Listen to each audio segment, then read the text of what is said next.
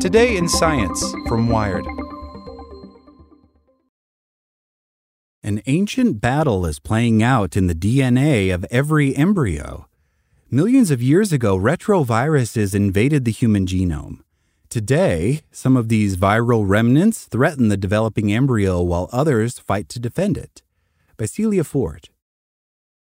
For nearly 3 days after a sperm meets an egg, the human embryo, a tiny 8-cell blob, is managed by the egg's genes. On day 3, the embryo strips its entire genome naked, freeing itself of maternal control and exposing its genes for activation. Then, says computational biologist Manu Singh, the army of the undead invades on day 4. Or really, it awakens from within. This army is composed of ancient genetic sequences once belonging to infectious retroviruses, but now embedded within normal human DNA after millions of years of being passed from generation to generation. They are mostly harmless now, but some of these sequences still have the power to wreak havoc when they activate by copy-pasting themselves into parts of the genome where they don't belong. That causes DNA damage and places cells at risk of mutation. But the embryo is not defenseless. In a June study published in PLOS Biology, Singh's team uncovered a quality control mechanism by which embryonic stem cells face off against each other in a death match, ensuring that only the fittest survive. The survivors are protected by the assimilated remains of another ancient retrovirus, the gene sequence called HERV-H. Cells in which HERV-H is activated can suppress the attack of damage-causing sequences. Without HERV-H as a bodyguard, other cells are more vulnerable to DNA damage, and once they're overwhelmed, they sacrifice themselves to spare the developing fetus. I think of it as 2 dragons, one from the side of death, one from the side of the living, says Singh, an assistant professor at the Max Planck Institute for Multidisciplinary Sciences at Göttingen, Germany. It's a classical example of fighting fire with fire. Nearly 40% of our modern genetic material comes from ancient retroviruses, all of which were once capable of jumping into parts of the genome where they didn't belong. Most of these mobile sequences, called transposable elements, have since lost their jumping abilities, tamed by evolution. Today, only one family of transposable elements remains active in humans, long interspersed nuclear elements, or line 1. Line 1 comes to life when the embryo's genome activates. These elements clone themselves and insert themselves into new parts of the genome at random. Sometimes it doesn't matter, but Singh says sometimes line 1 shoots itself into an important part of the DNA code, impairing the cell's ability to make crucial proteins. This DNA damage triggers the cell's innate immune response, but that defense is costly and exhausting. If enough damage builds up, the cell surrenders and undergoes programmed cell death, or apoptosis. It happens at a crucial time in embryo development. In the short window between fertilization and implantation, embryonic stem cells are pluripotent, gifted with the ability to become any cell type.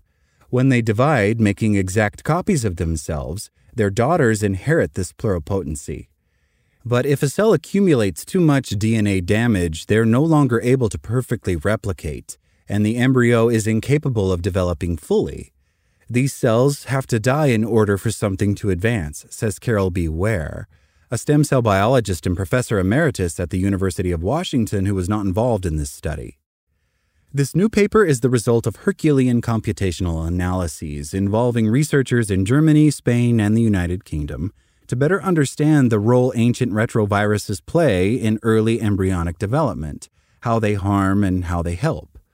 It sprang from the work Singh had done as a PhD student at the Max Delbruck Center in Berlin, when he gathered data sets from 11 studies to painstakingly trace individual embryonic stem cells from fertilization to implantation. He ran an analysis that grouped cells based on the similarity of their gene expression.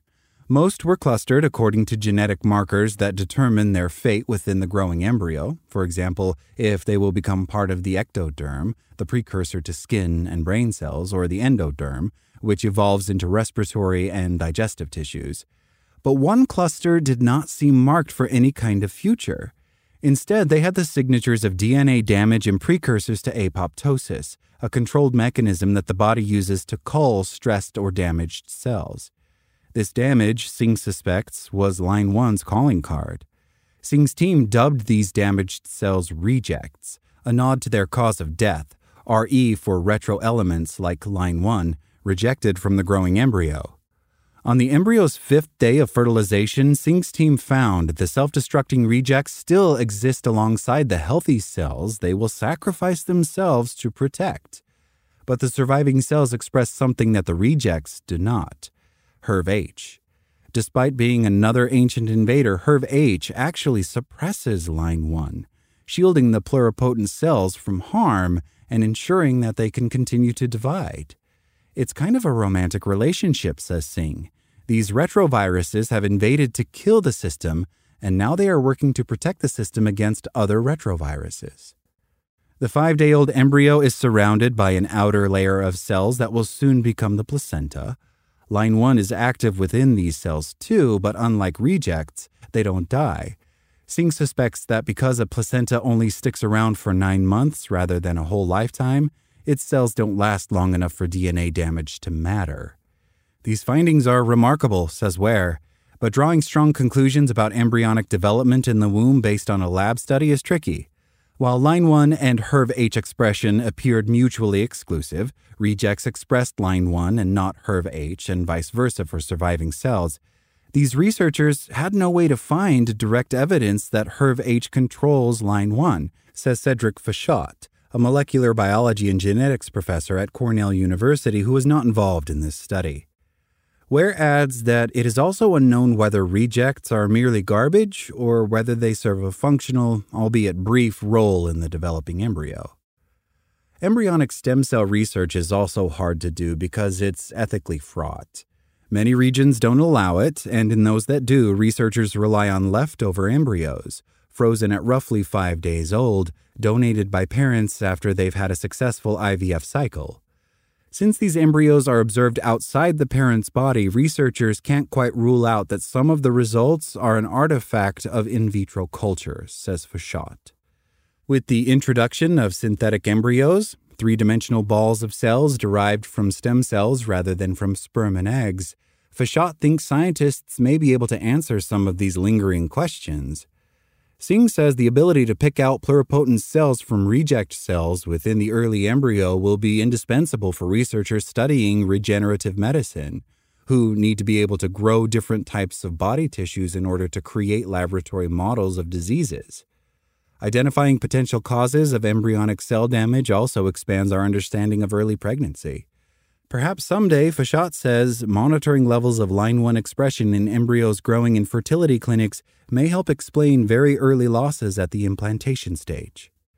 But more than anything, these findings illustrate that the genome is not just an instruction manual for an entire ecosystem. There are interactions between prey and predators, says Fachat. All of these really complicated biological interactions, they're all happening in the genome. Thanks for listening to Wired. I'm Zeke Robison, and for more stories just like this one, visit us at wired.com. Like what you learned? Subscribe everywhere you listen to podcasts and get more science news at wired.com/science.